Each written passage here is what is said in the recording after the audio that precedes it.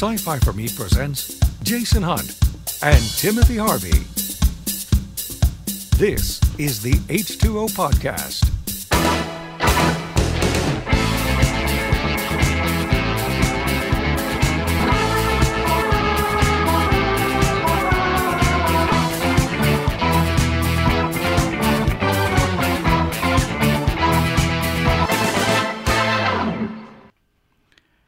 Here we go. Episode 165. We get cookies at 170, right? I'm thinking maybe brownies. Okay, that's fine. Does that work? I'm all right with brownies. Are you okay with That'll work. brownies? Not special brownies, just brownies. They'll have extra chocolate. No fun. Extra chocolate. No brownies. fun. No fun. No? Well, No, nobody ever said I was fun. I have never maxed out on chocolate yet, so Okay. by all means. All right. Welcome, everyone, to this episode of the H2O Podcast. My name is Jason Hunt. And I am Timothy Harvey. And Snowmageddon Part 2. It is the icy tundra of descend upon the us. Midwest Yes. today. One quick note that has just come across the intranet. George Perez has officially announced his retirement. He's done. He's going to do a very, very limited number of convention appearances this year, stuff that he'd already obligated to, and very, very few sketches, commissions. How old is he now? I don't know, but he's been dealing with so many different issues with his heart and diabetes and so many health issues. And he says, "Don't worry about me. I'll be fine. I make enough on royalties that I'm okay." So it's Which has one been a of real those concern things. for a lot of creators, a lot Yeah. of artists who have made it to health issues or old age, and have found they've really been struggling with finances. And that's probably could be something that Excuse that we talk about as a topic at some Yeah. point is the state of the comics industry now versus then in terms of how creators are taken care of and how they're not. So I have a confused look on our engineer's face at the moment. It's because our microphones are set to where they don't go into the headphones right now, because that's where that echo was coming from. Those of you who've actually sat and watched any of our previous shows, Well, Good Morning any of our Multiverse previous shows or since we came back. Since we came back, Right. yeah, because we've had to just refigure everything from the get go. But yeah, we finally tracked down where that echo was coming from. Whenever we did an interview or we had people coming in, calling in, we're using Zoom software for the video conferencing, Right. and we had the echo during TARDIS Sauce. We've had the echo during Good Morning Multiverse. It was just bugging me. I was like, where is it coming from? Finally tracked it down, but it means that we don't hear ourselves on headphones now for the microphone. So as long as I get the little winky blinkies on the software display, I guess we're good. All right. I guess we're all right. We'll find out. Well, We'll find out. Discussion. that's what he says now. He's met us, though. A little more focus. The last time we were H2O, here, now with more digressions. yeah, really. Well, and one of the things interesting, our picture. Oh, there it is. Okay, there it is. And we do have sound, so we're good. All right. All right. Checking on the fly, folks. This is live TV. So, a couple of weeks ago, we did our episode on the legacy and the influence of Stan Lee. Right. And we kind of wandered far afield a little bit, but really, in terms of Stan Lee's influence and impact, he really did have an influence on a lot of things other than just the Marvel Comics. So it wasn't too terrible a discussion that we had. But this time we're going to keep it a little terrible a discussion. That's a ringing endorsement, folks. Well, Wow. Remember, I'm not the fun one. I just sit here. And, Which by default makes me the fun one, which is not a good thing. I'm also not the pretty one. So that's fine. Also, speaking of which, yeah. you will find this rather amusing. Will I now? Yes. Okay. So a few weeks ago, there was this internet chatter about Tumblr. Yeah. And about how Tumblr had finally decided that they were going to clean up their act. Sure, right. And get rid of all of the unsavory stuff, right? More adult-oriented material. Yes. And things got flagged and things got yeah. banned and deleted and hidden and suppressed and all this other stuff. And right after that, there was a lot of internet chatter about, hey, Tumblr, this isn't adult stuff. Why are you flagging this? Right, this is a picture of a desert. It was just crazy stuff. Yeah, the algorithm just hit all sorts of things. We got flagged. Now we don't use Tumblr at all anymore because just there's no purpose behind it. Yeah, it never. For a lot of folks, it's been a fantastic way to get their artwork out and their photography. Right. A lot of folks on the modeling side have been hurt pretty badly by this decision. But we got flagged for this photograph of the back of one of my dining chairs in the camera. And I don't know if you see this very much. We may post these over on our Instagram channel. And then we got flagged for this photograph. It's a montage of all of us recording a podcast. Did they say why it was flagged? No, they don't give an indication. They don't give an indication. It says here, it looks like your post might be in violation of our community guidelines and is now hidden. Now there's a button here that says appeal, so you can appeal to and say, hey, this isn't whatever. Which I did, of course. Of course, right. And I got the emails back saying, yep, you're right, this isn't adult content. But I suppose it's the shape of the microphone. The shape of the post coming up off the back I mean, of if the chair. I took off my glasses and squinted, and maybe looked at it sideways, I don't know. It's just crazy stuff. Computers are very, very useful, but they're useful idiots. It's a garbage in, garbage out. I mean, it's tough to do when you're trying to build that kind of program where you're going to go through and look at how many photographs. Millions and millions of photographs on Tumblr. And as far as Facebook goes, I want to just throw this out there because we've seen all of this 10-year challenge thing recently. Here's what I looked like 10 years ago, and here's what I look like now. Stop doing that, because you're teaching the Facebook algorithm how to recognize how you age. You are giving them more data they can sell. You are making yourself more marketable as a product. Quit it. Yeah, until you're getting paid for it. Which we're not. Right, exactly. So nobody gets paid for putting stuff on Facebook. Stop doing that. We do have a hashtag for anybody that wants to. Just grayer. Yeah. Well, about. I'm heavier. Pounds heavier. Yeah. If you do want to connect with us on social media, though, we do have a hashtag H2O Podcast. We're on Facebook. We're on Facebook. We're on Twitter, although we use those very specifically for purposes. Right. I mean, yeah. We're on Pinterest, and that's cosplay centric. We're on Twitter and Instagram.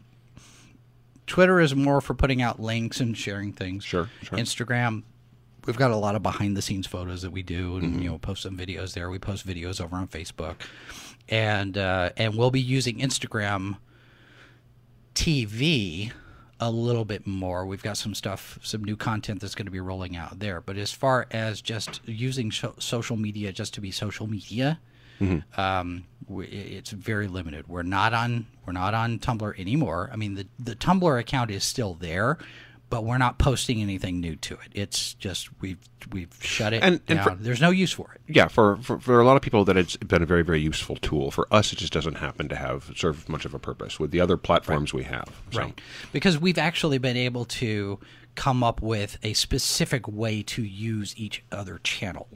So Facebook and Instagram are more for behind-the-scenes stuff. And like I said, Pinterest is all the cosplay. So we're trying to stay focused a little bit more as we roll all of this stuff out. And if you go and look at my 30 pages of notes, you'll see all of the strategy for taking over the world. Bwahaha. All right, Pinky, so let's talk about our topic. I don't know, Brian, where are we going to find a rhino at this hour of night? Yeah. William Goldman. William Goldman. As I'm doing my homework, I'm doing my research, it hits me that he's written so many more screenplays that I recognize than I anticipated. Yeah, he's one of those people who you don't realize the extent of his work. You tend to think about things like The Princess Bride, of course, which is the big one for so many people. It was such a seminal film for an entire generation. Yes. And it kind of recurs when they have kids. And it's going to keep doing that.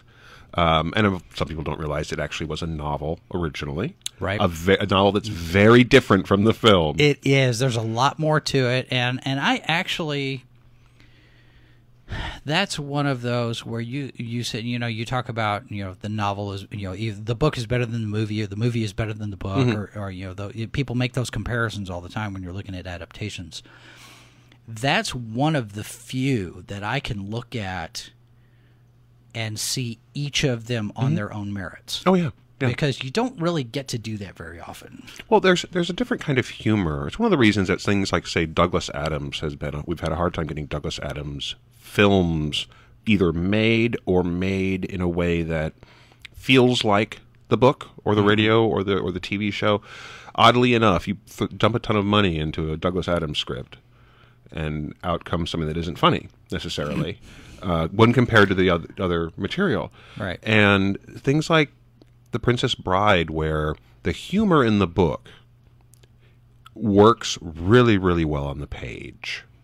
The humor in the film is visual humor and wordplay that is designed for actors to do things with. Yeah.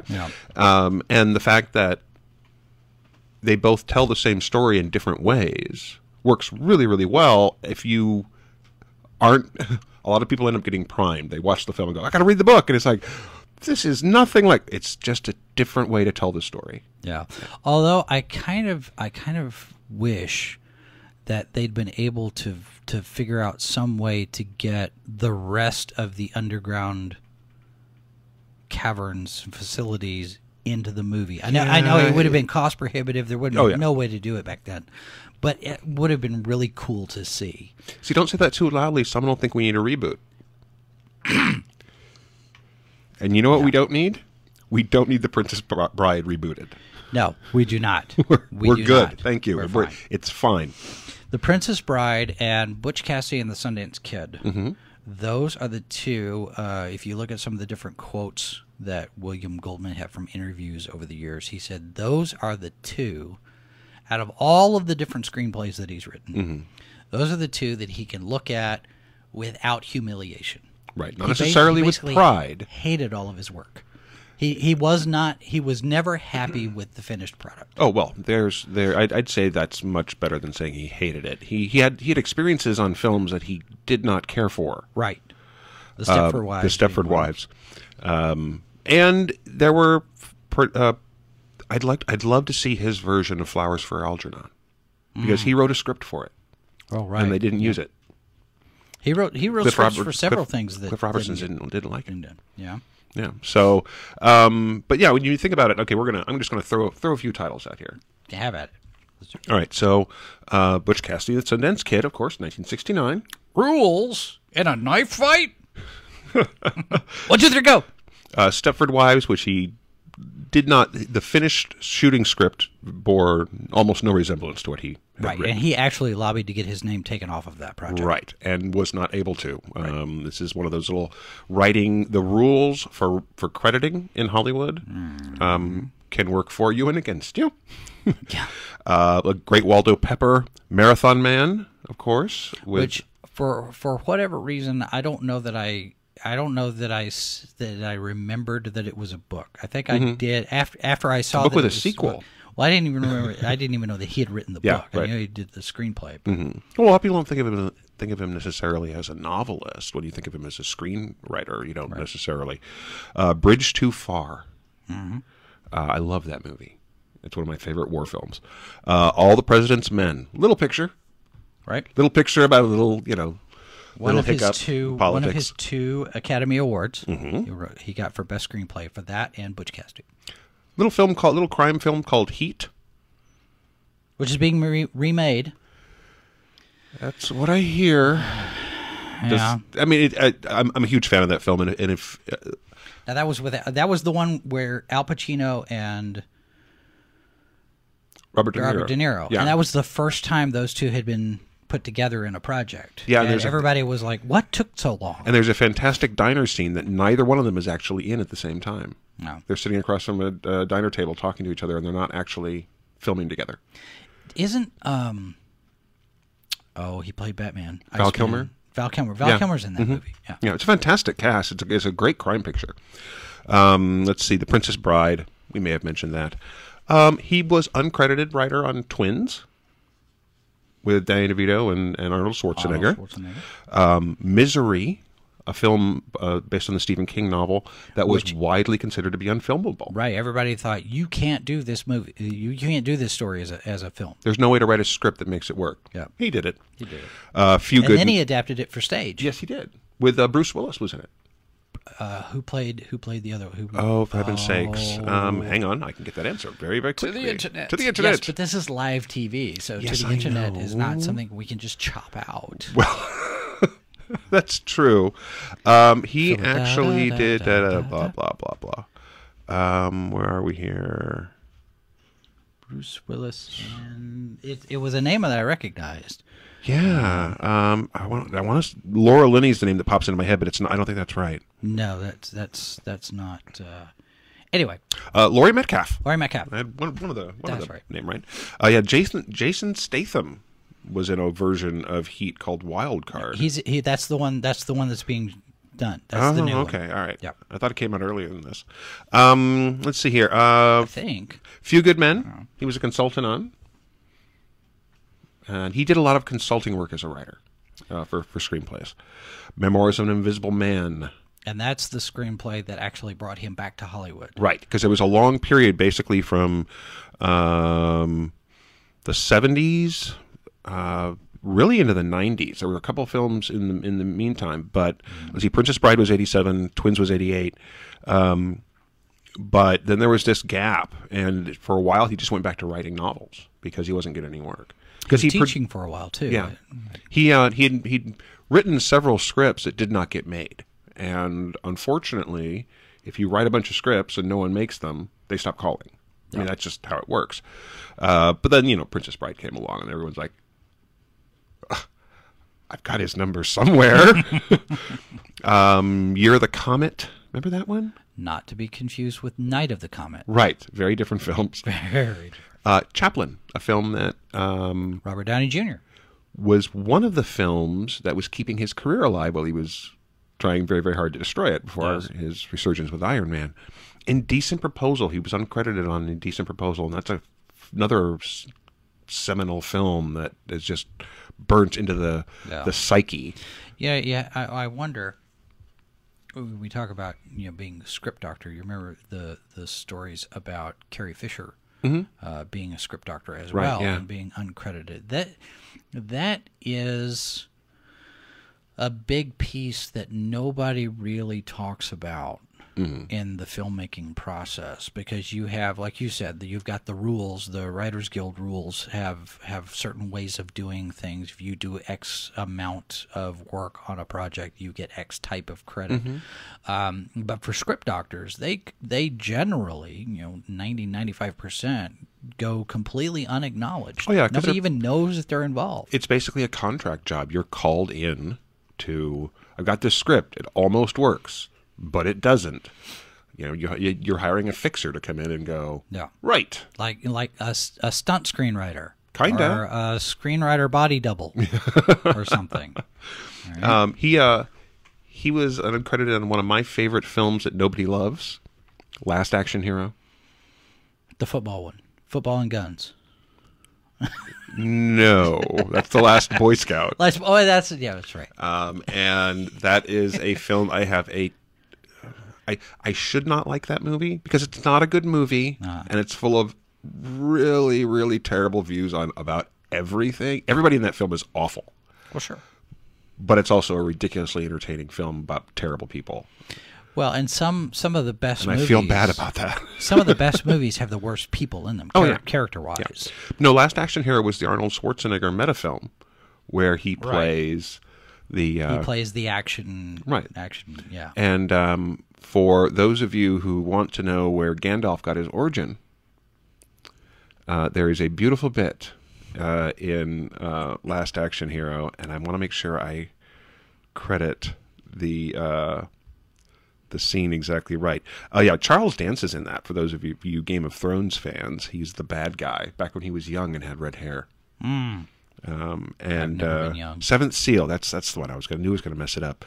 There's a wonderful riff on the Seventh Seal, with an appearance of a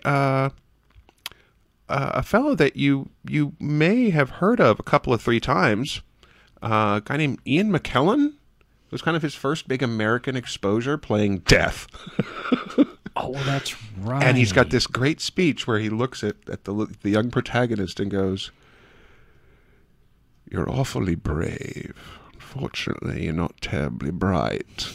If I was you, I'd find the other half of that ticket." And it's just this fantastic moment. And I really enjoyed that film. I feel like somehow John McTiernan directed that. Well, sure. Well, John McTiernan directed all of the action movies back then in that time period. And I think he directed Hunt for Red October, if I remember right. I think if it came out now, it would have a better audience because we're more into that sort of meta. You know, the Black Mare audience would appreciate something like Last Action Hero. Unfortunately, the time to make that kind of movie was in the 80s and 90s when it was the action movie thing. And it was one of those films that just didn't have a place to be. It's not a perfect movie, but if you haven't seen it and you love action movies, first of all, just to watch the cameos, the sheer number of people who are in that movie.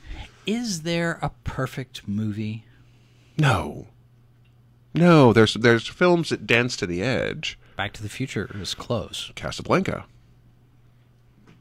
Yeah. Wow. No, Princess Bride. Princess Bride. The first Star Wars, more than anything else. But I'm going to qualify that because I think if you were of a certain age and you saw it in the theater when it was new, because when it was Star Wars, when it changed, not Star Wars Episode 4: A New Hope. I never pass up an opportunity to do that. Because some of the films, I think, that end up being perfect to us are tied into who we are and to where we saw them. I will always have a fondness for, an emotional fondness for Labyrinth that my older self looking at the actual production of the film and how it actually looks, and some of the effects works can go... But I mean, there's just something about that film. So yeah, there's all kinds of things like that where the answer is yes, but, and I'm pretty sure that you can get film critic knife fight if you throw out some titles you think are perfect. I mean, The Untouchables. Oh, that's a really, really good film. I'd say it's up there. I mean, it's people would argue that Indiana Jones has the perfect screenplay. I mean, it's such a it's textbook. I mean, it's literally is used in classes to show how to write, an action film or an adventure movie. Right. Silverado's a good one. Silverado's a great one. Yeah, so there's all kinds of films, and some of them are ones that didn't necessarily get a lot of love in the theater, or in some cases love from the critics. The Thing is probably The Thing or Alien. The Thing and Alien are probably like the defining horror science fiction films. Right. Neither one got a lot of love by the critics.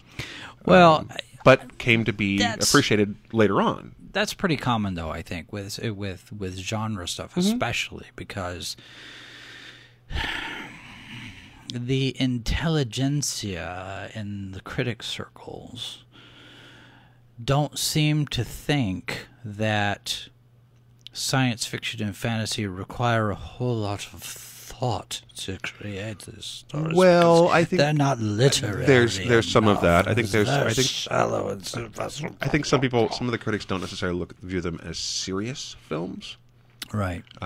Because they're fantasy films or they're about robots or spaceships or whatever. There's also, and I think it's less of an intelligentsia thing sometimes. It comes down to people not recognizing. It comes across at a time, and it does something so different. There's no way to put it in context. That was one of the problems that The Thing ran into. Yeah. Is that nobody had made a film like it. There was no precedent for that kind of hyper-violent, hyper-realistic puppet work. Yeah. I mean, it was, there was nobody was making that kind of story. So there was no priming. So it was like out of nowhere. And I think sometimes you hit films like that, where, and to some degree, The Princess Bride, I think, plays into that a little bit, because what was the last fantasy film before Princess Bride that you can think of? Dragonheart? Oh. Maybe? I mean, I'm not even sure that came out before. Excalibur? Yeah, and Excalibur was a bomb. Excalibur is widely loved by a lot of people, and it's a gorgeous movie, but it did not do well. Right. That's a good question, because you'd have to go back quite a ways to get into... Now, you had fantasy on television. Sure. But nothing in the theater. What would have been before The Princess Bride? Yeah, I mean, I honestly can't think of any. I mean, I'm sure there was. I'm drawing a blank. But I think there's also a fairly large gap in some of this stuff. I mean, remember that, was it the 70s or early 80s that we got the animated Lord of the Rings? 70s, right? Yeah. Which did not do well. Like 74, 75. Yeah. You're talking about the Bashki one, yeah, right? Yeah. So, I mean, there's The Princess Bride, for a long time, fantasy films were just not getting made. Right. The Star Wars came along at a point where science fiction films just weren't getting made. Sometimes these things just hit the right point. And I think that in some respects, because Princess Bride is first and foremost a comedy. Mm-hmm. Second, it's a love story. A love story between Wesley and Buttercup, but also between a grandfather and a son. The love of family. And then it's a fantasy movie. Right. But no. And it's a movie also about marriage. Yeah. Marriage is what brings us together. Good Will Hunting. He consulted on. Did he? Yeah, little picture that started two fairly successful gentlemen's careers. Well, there's no Ben Affleck and the other one. The other Ben Affleck and the other one. Yeah. What's his name? That guy. He has. Yeah. He's got a film or two. He's been on TV a couple or three times. Yeah. Although nowadays Affleck seems to be doing a little bit better than Damon. But Damon is still considered one of the nicest guys in Hollywood. Really? He keeps showing up on TV and everybody loves him. I don't know. To hear some of his political rants, political rants don't have anything to do with whether or not you're nice. They might, but they don't have to. Anyway, I suppose. Fierce Creatures. Fierce Creatures was a massive disappointment to anyone who went to the theater. Do you know what Fierce Creatures is? Man, I remember. It's the not sequel, but had the same cast from A Fish Called Wanda. Right. Hilarious movie, Fish Called Wanda. Fierce Creatures, not so much. An amazing amount of talent in that film, and it was relentlessly unfunny. I mean, it was just, I don't know how they managed to suck all the joy out of those talented people. They probably didn't listen to William Goldman when he said, hey, make it funny. Hearts in Atlantis, Dreamcatcher, two big Stephen King novels. Hearts in Atlantis, I think, was a pretty good adaptation. Dreamcatcher, unfortunately, has been widely considered one of the lesser, let's just call it one of the lesser adaptations of Stephen King's work. And I'm going to argue that it's the second half of the film. The first half of the film stays pretty close to the book. The second half goes way afield. Just takes a hard left turn. And you can sort of wave the novel at the second half of the film and go, yeah, that's good. So, but yeah, I mean, these are so many things, and I didn't even read off all of them. I mean, and he, like I said, he did an adaptation of Flowers for Algernon that never got made. A Ross MacDonald novel, The Chill, that he did in '77, that didn't get made. Grand Hotel, The Sea Kings, with Sean Connery was supposed to play Blackbeard in that. Didn't get made. Can you imagine? That would have been fun. That would have been so cool. A version of The Right Stuff. He wrote the early version of the script. I read about that, and his script didn't get used because Goldman didn't want to focus on Chuck Yeager, I read. Right, yeah. And oh, well, Shazam. The new one that's coming out? No, a version he wrote in 2003. Did not know about that one. Well, see, and that was about the same time that George Miller was working on a Justice League, wasn't he? Mm-hmm. Because I think so. Yeah, Miller had something about 2004, 2005 for Justice League. Yeah, he even had a cast. Mm-hmm. Wasn't Armie Hammer supposed to play Batman in that one? Yeah, he was. Yeah. It was a much younger cast than they ultimately went with. It was all kind of giving sort of a 20s Justice League. But can you imagine George Miller doing a Justice League movie? Yes, I can. We want that now. This is the guy who made the Mad Max movies and Babe. I mean, come on, he can do anything. He can make any movie. Give the man a romantic comedy, for the love of God. I don't. Do we have how many romantic comedies are out right now? Are they making those? So the problem with the romantic comedies right now is that they don't translate well overseas. Well, there's that. And so studios, of course, are in the business of making money. Reminder once again, kids, if you ever wonder about the quality of the films you're getting in the theaters, remembers that studios care about money. There are very few studios who want to grow, they might have a division that focuses on this, and all power to them, because a lot of the big studios do have divisions that focus on smaller films, more art house, the kind of thing that is going to be designed to play in 500 theaters. And sometimes you can be like Axanar and get all this money and never make anything. Yeah. Did you hear about the latest? I heard they're supposed to be going into production again. They have now lost their corporate sponsor in Atlanta. Oh, okay. And are getting ready. They've just kicked off, I think, either a Patreon or a Kickstarter or something to try to raise money so they can get like $4,000 a month to cover being in the warehouse. Mm-hmm. Yeah. It's a warehouse, not a studio, Alec. But this is the same thing they ran into when they were in California, where they run out of money, and they get too big for their britches. They run out of money, and then they have to leave the facility that they've put all this money into.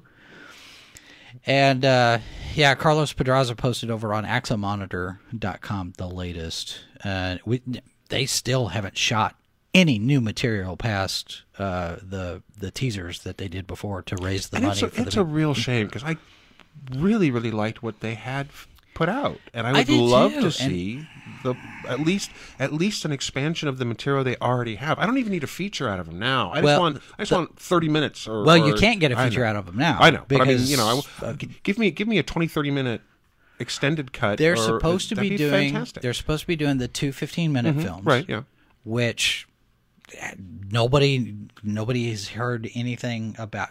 Yeah, well, they're working on it. That's all we've heard. But it's those kind of things where trust is a very big thing. Yeah, especially when you're getting into using other people's money for a project. And that's one of the things. Even with us, we talk about, well, what are we going to do? Because we're all volunteer and we don't have anything. We even talked about bringing our Patreon account back. And we're not going to do that for reasons. But the idea of, hey, give us money so we can do this thing, and then you don't use the money for the thing, you use it something else. At what point do people decide that Alec Peters is selling them a bill of goods? I mean, not to get too far afield from William Goldman, but we've got an hour to fill, so. And we digress some in this show. You may have noticed a couple of times. But that struck me this morning. I'm like, why? I mean, because the set for the Ares, the bridge set for the Ares, it looks really good. Yeah, it looks great. And Prelude to Axanar was great. Yeah, it was a fantastic piece. It was very well done. But I'm wondering if it was very well done in spite of Alec Peters being involved, because I mean, you look at the people that were involved, acting wise. Right. You had Gary Graham, Richard Hatch, J.G. Hertzler, and Tony Todd, and all of this talent putting this project together, and none of them are on it now, and they're all distancing themselves very quickly and furiously, and I don't want anything to do with it. So what is the next iteration of Axanar even going to look like? Yeah. If it ever even gets made, and I highly doubt it will. Well, and even if you give him completely the benefit of the doubt, good intentions, et cetera, right? The fact is, the longer this goes on, there's the harder it's going to get the thing made. I mean, even if everybody involved was full of nothing but the best intentions, and there's just, the more it drags out, the harder it is going to be to have this thing be what anybody wants it to be. Yeah, well, you know what they say about good intentions. There's a road. Yes. It's paved. Yes. And it's not very straight and narrow. It's warmer there than it is here. That's not saying much. That's not a stretch at all. He also, back to William Goldman. Yes. Mission Impossible 2. He wrote a script for it. They didn't use it. No, but still. And I think that was his... We did Butch and Sundance the early years. Right. We did the prequel. Yeah, and he wrote like 14, 15 novels. 16 novels. Well, and his memoirs, his notes about screenwriting are still a heavy influence for a lot of people that do that kind of thing all the time. I own, and I could not find it for this. I wanted to bring it today when we were recording, but I could not find my copy of 4 screenplays, which is Marathon Man, Butch Cassidy, A Sundance Kid, Princess Bride, and Misery, with an accompanying essay he wrote about writing and working on the films. Highly recommend this book if you want to read because that's, 4 very, very different scripts. Yeah. And very iconic scripts for the genre that they're playing in.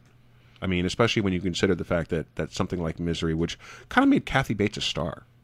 It did. Well, didn't she get an Academy Award nomination for that one? She did. Or did she win the Oscar for that, or did she? You know what? I honestly don't know. I can't remember. But yeah, it's I think she did. She might have. But yeah, I mean, it was again a script for a much that they said could not be made into a film. You couldn't film this. Yeah. And sometimes that's true. As much as I have a guilty pleasure fandom for the David Lynch Dune, it's because it looks so interesting. It's just not a very good movie. And of course, it was Kyle MacLachlan's break. Right. And it was the first time American audiences got to meet Patrick Stewart. Sting was in that movie, too. Sting was in that movie. And Sting's shorts.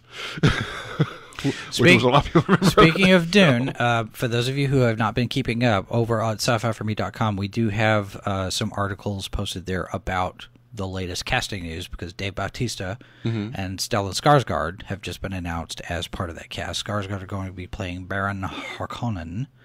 Really? Have you not read your own material here? I have been busy. Yes, Stellan Skarsgård, who a lot of you may know as Dr. Eric Selvig in the Marvel Cinematic Universe. He was also Captain Tupolev in Hunt for Red October.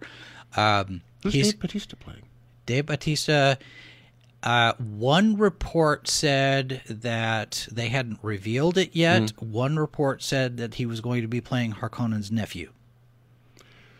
Ooh, because there's 2 nephews of the Harkonnens. One is Feyd-Rautha, who Sting famously played, who is he's the pretty one. He's the one everyone likes, but he's just as much a monster as his brother Rabban. And Rabban is a big brute of a man. So if it's David, people are speculating that it's Rabban. That'd be fantastic. He'd be great casting for it. Well, and Bautista really has surprised me as an actor. He's a very good actor. Oh, he is. He does really well. I mean, you think, oh well, wrestler, but I mean, they perform all the time when they're wrestling, but it's a little bit different thing. Oh yeah, and some wrestlers are not good actors. Yeah. Hulk Hogan had a very, very successful film career, or at least he was in films that made money, and they didn't cost a lot of money either. Well, see, now the thing about it is, though, Hulk Hogan was kind of playing Hulk Hogan. Some of these guys are performers, and who they play in film is who they play on stage or in the ring or where the act is. Dave Bautista is an actor. Yeah, he's an actor who happened to be a wrestler, and I confess that I did not realize his range until Blade Runner 2049. Yep. I saw. Oh, what did I see? It was another casting announcement for the next Jumanji. Danny Glover is going to be in the third. There are three. This will be the third Jumanji movie. The sequel to Jumanji: Welcome to the Jungle has added Danny Glover, and you have to wonder if there's going to be at least one Predator joke in there. You know, I was talking to somebody about why the new Predator film was so bad, and there's a number of reasons, but I brought up that what that film needed to tie it all together and to make it work was at the end, Danny Glover shows up. And he looks at it and goes, I don't have time for this. I'm getting too old. Yeah. And then he just wipes him. But no such luck. I think as we get, I wonder about that because Glass is coming out this weekend. Mm-hmm. Glass is out now. And everybody was really, really, really shocked and awed and surprised that Split ended up being in that same universe. Mm-hmm. Because up until you get to the end, right, yeah. It's not until that last scene and everybody goes, oh! Right, yeah. Yeah, it's a sequel to Unbreakable. And it's got me wondering now, because in this day and age of all of the reboots and the sequels and all that, where in the landscape of filmmaking is there room for the unexpected sequel, the surprise ending that completely twists a franchise on its head and takes it in another direction? I mean, you've got the two Avatar movies that have been shot that apparently have wrapped production. Mm-hmm. So now they're in post-production. You know, there's still rumors percolating about another Alien movie. Oh yeah, or two, depending on who you're talking to.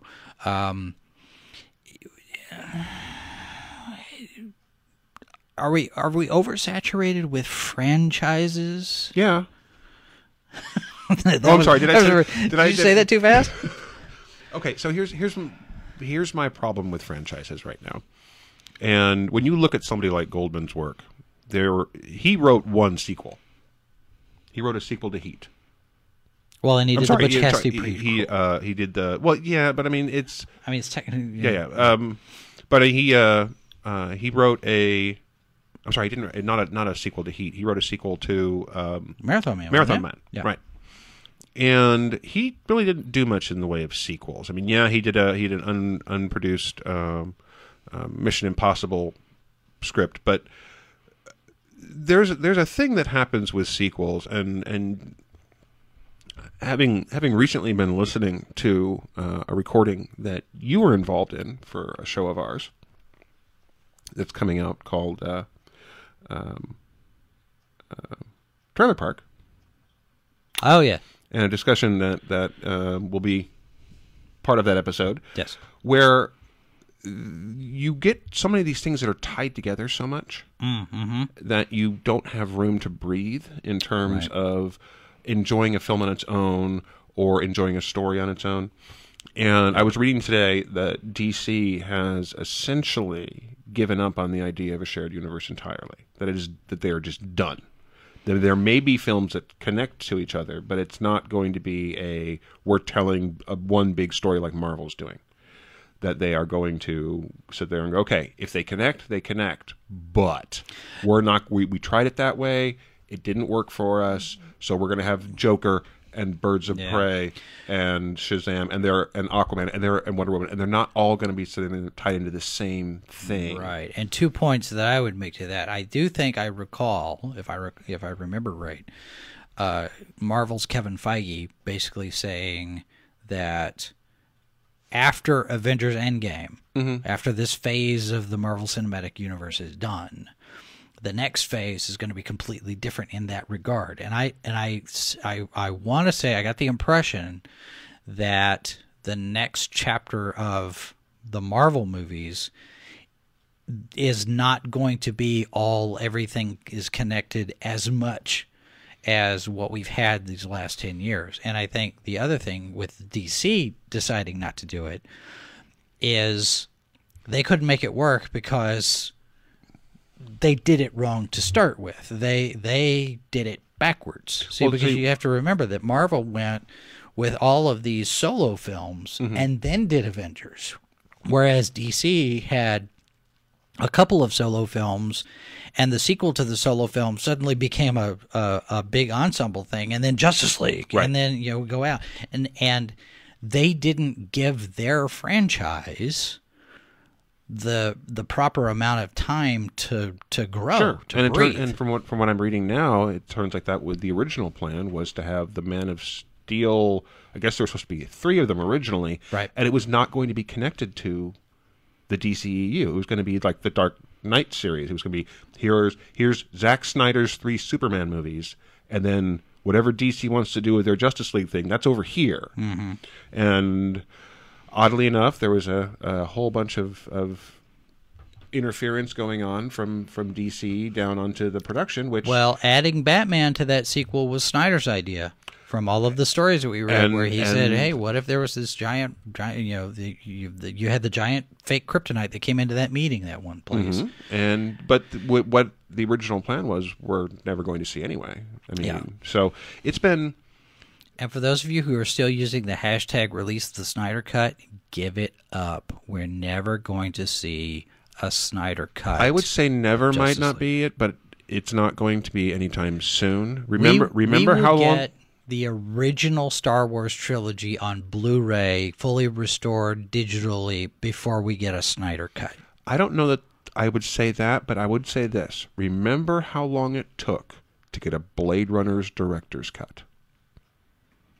Now, I'm not talking about the various versions. I mean, the quote-unquote director's cut. Definitive. Yeah. Remember how long that took? I know. And that was from a guy who had his hands on the material. Well, now, for the Star Wars thing, Lucasfilm has their hands on the material, and a majority of it has been restored because they had to do the special editions. It's just the pieces that haven't been included in the special editions. That's all that's left to clean up and put back in there. Sure. But, like I'm saying, I think it is possible that we will eventually get a Snyder Cut, but I'm not expecting 10, 15 years. Yeah. I'm going to say at the earliest 10. I'd love to be wrong. I'd be for all that there are issues with what Snyder was doing. He had an idea, and he was trying to make it work, and he was doing it. And I am always interested in seeing whether it's successful or not.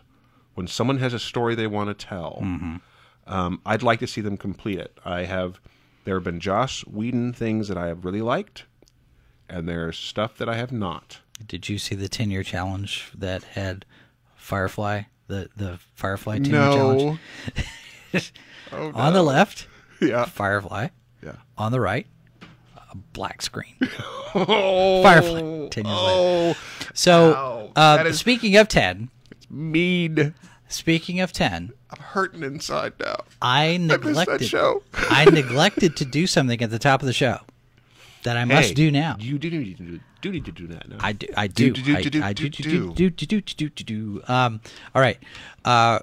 One of the reasons that we came back in January and not in March, like the original plan was because we picked up a sponsor. Our show is brought to you in part by superherostuff.com. And right now, well, after the show is done, not right now. Well, I guess you could open a second browser tab. That's right, exactly. You can go to superherostuff.com. You're smart people. We like you. They have all sorts of stuff: DC, Marvel, Godzilla, Battlestar Galactica, Star Wars, Star Trek, Doctor Who, Transformers, and whatnot.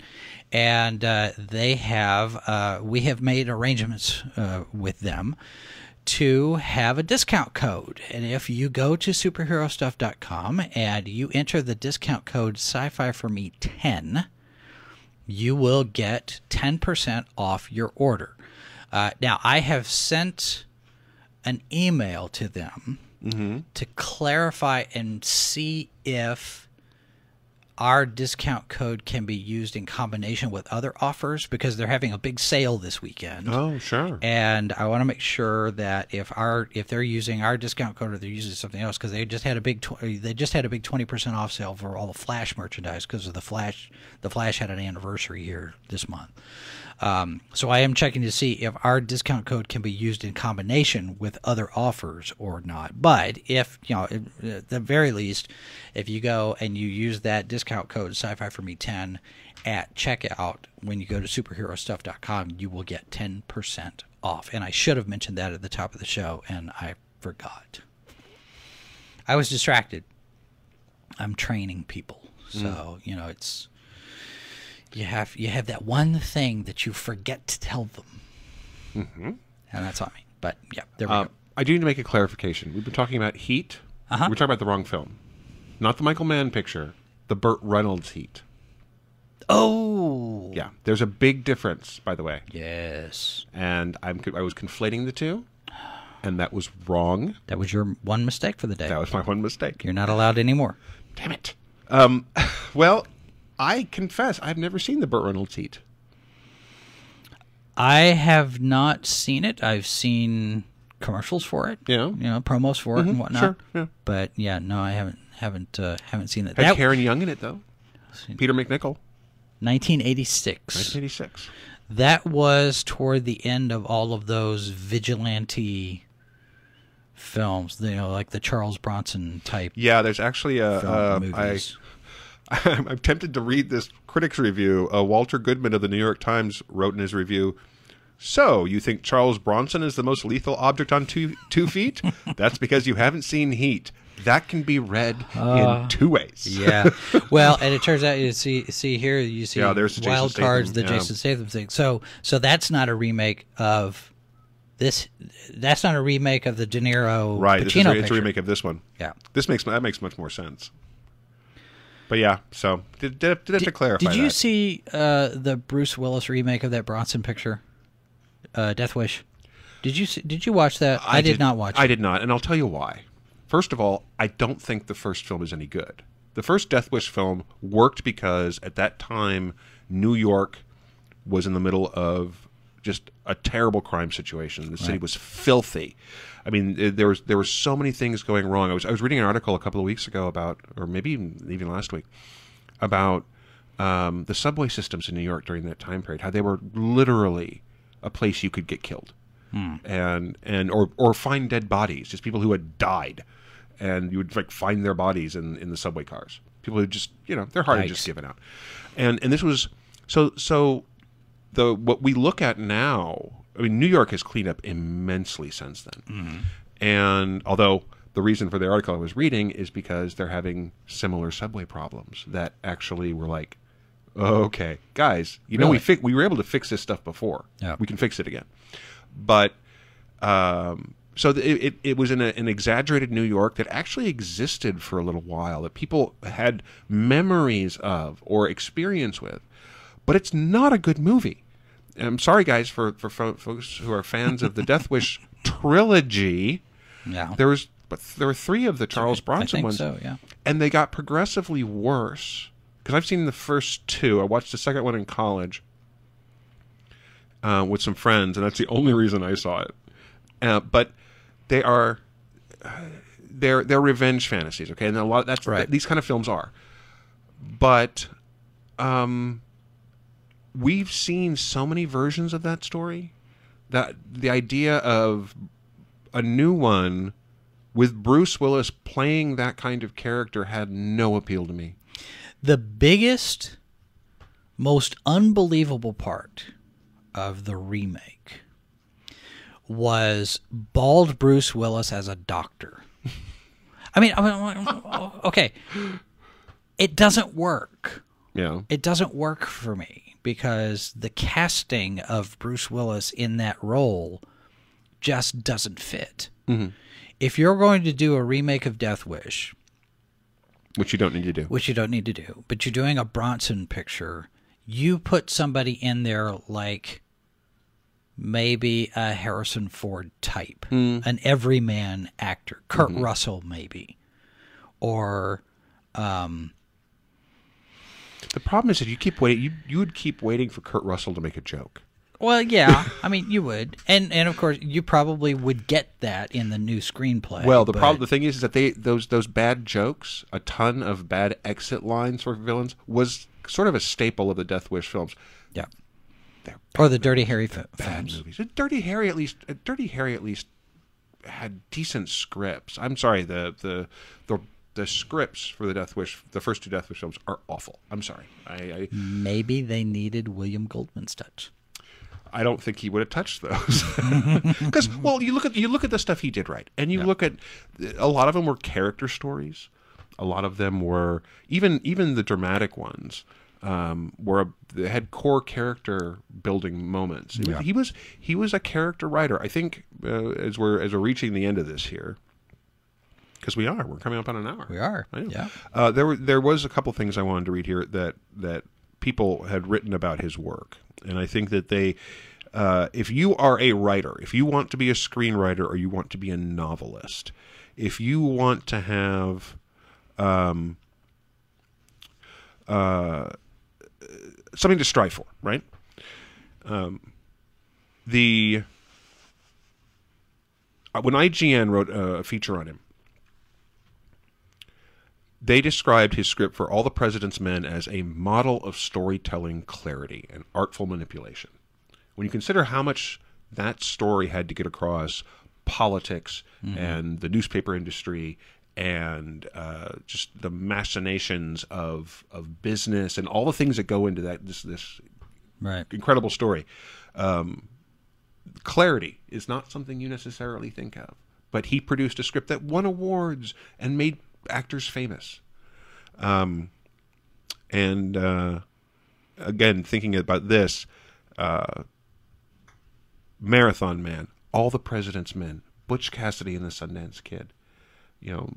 These are every 10 years or so, he wrote a script that became iconic. It became part of the culture. Right.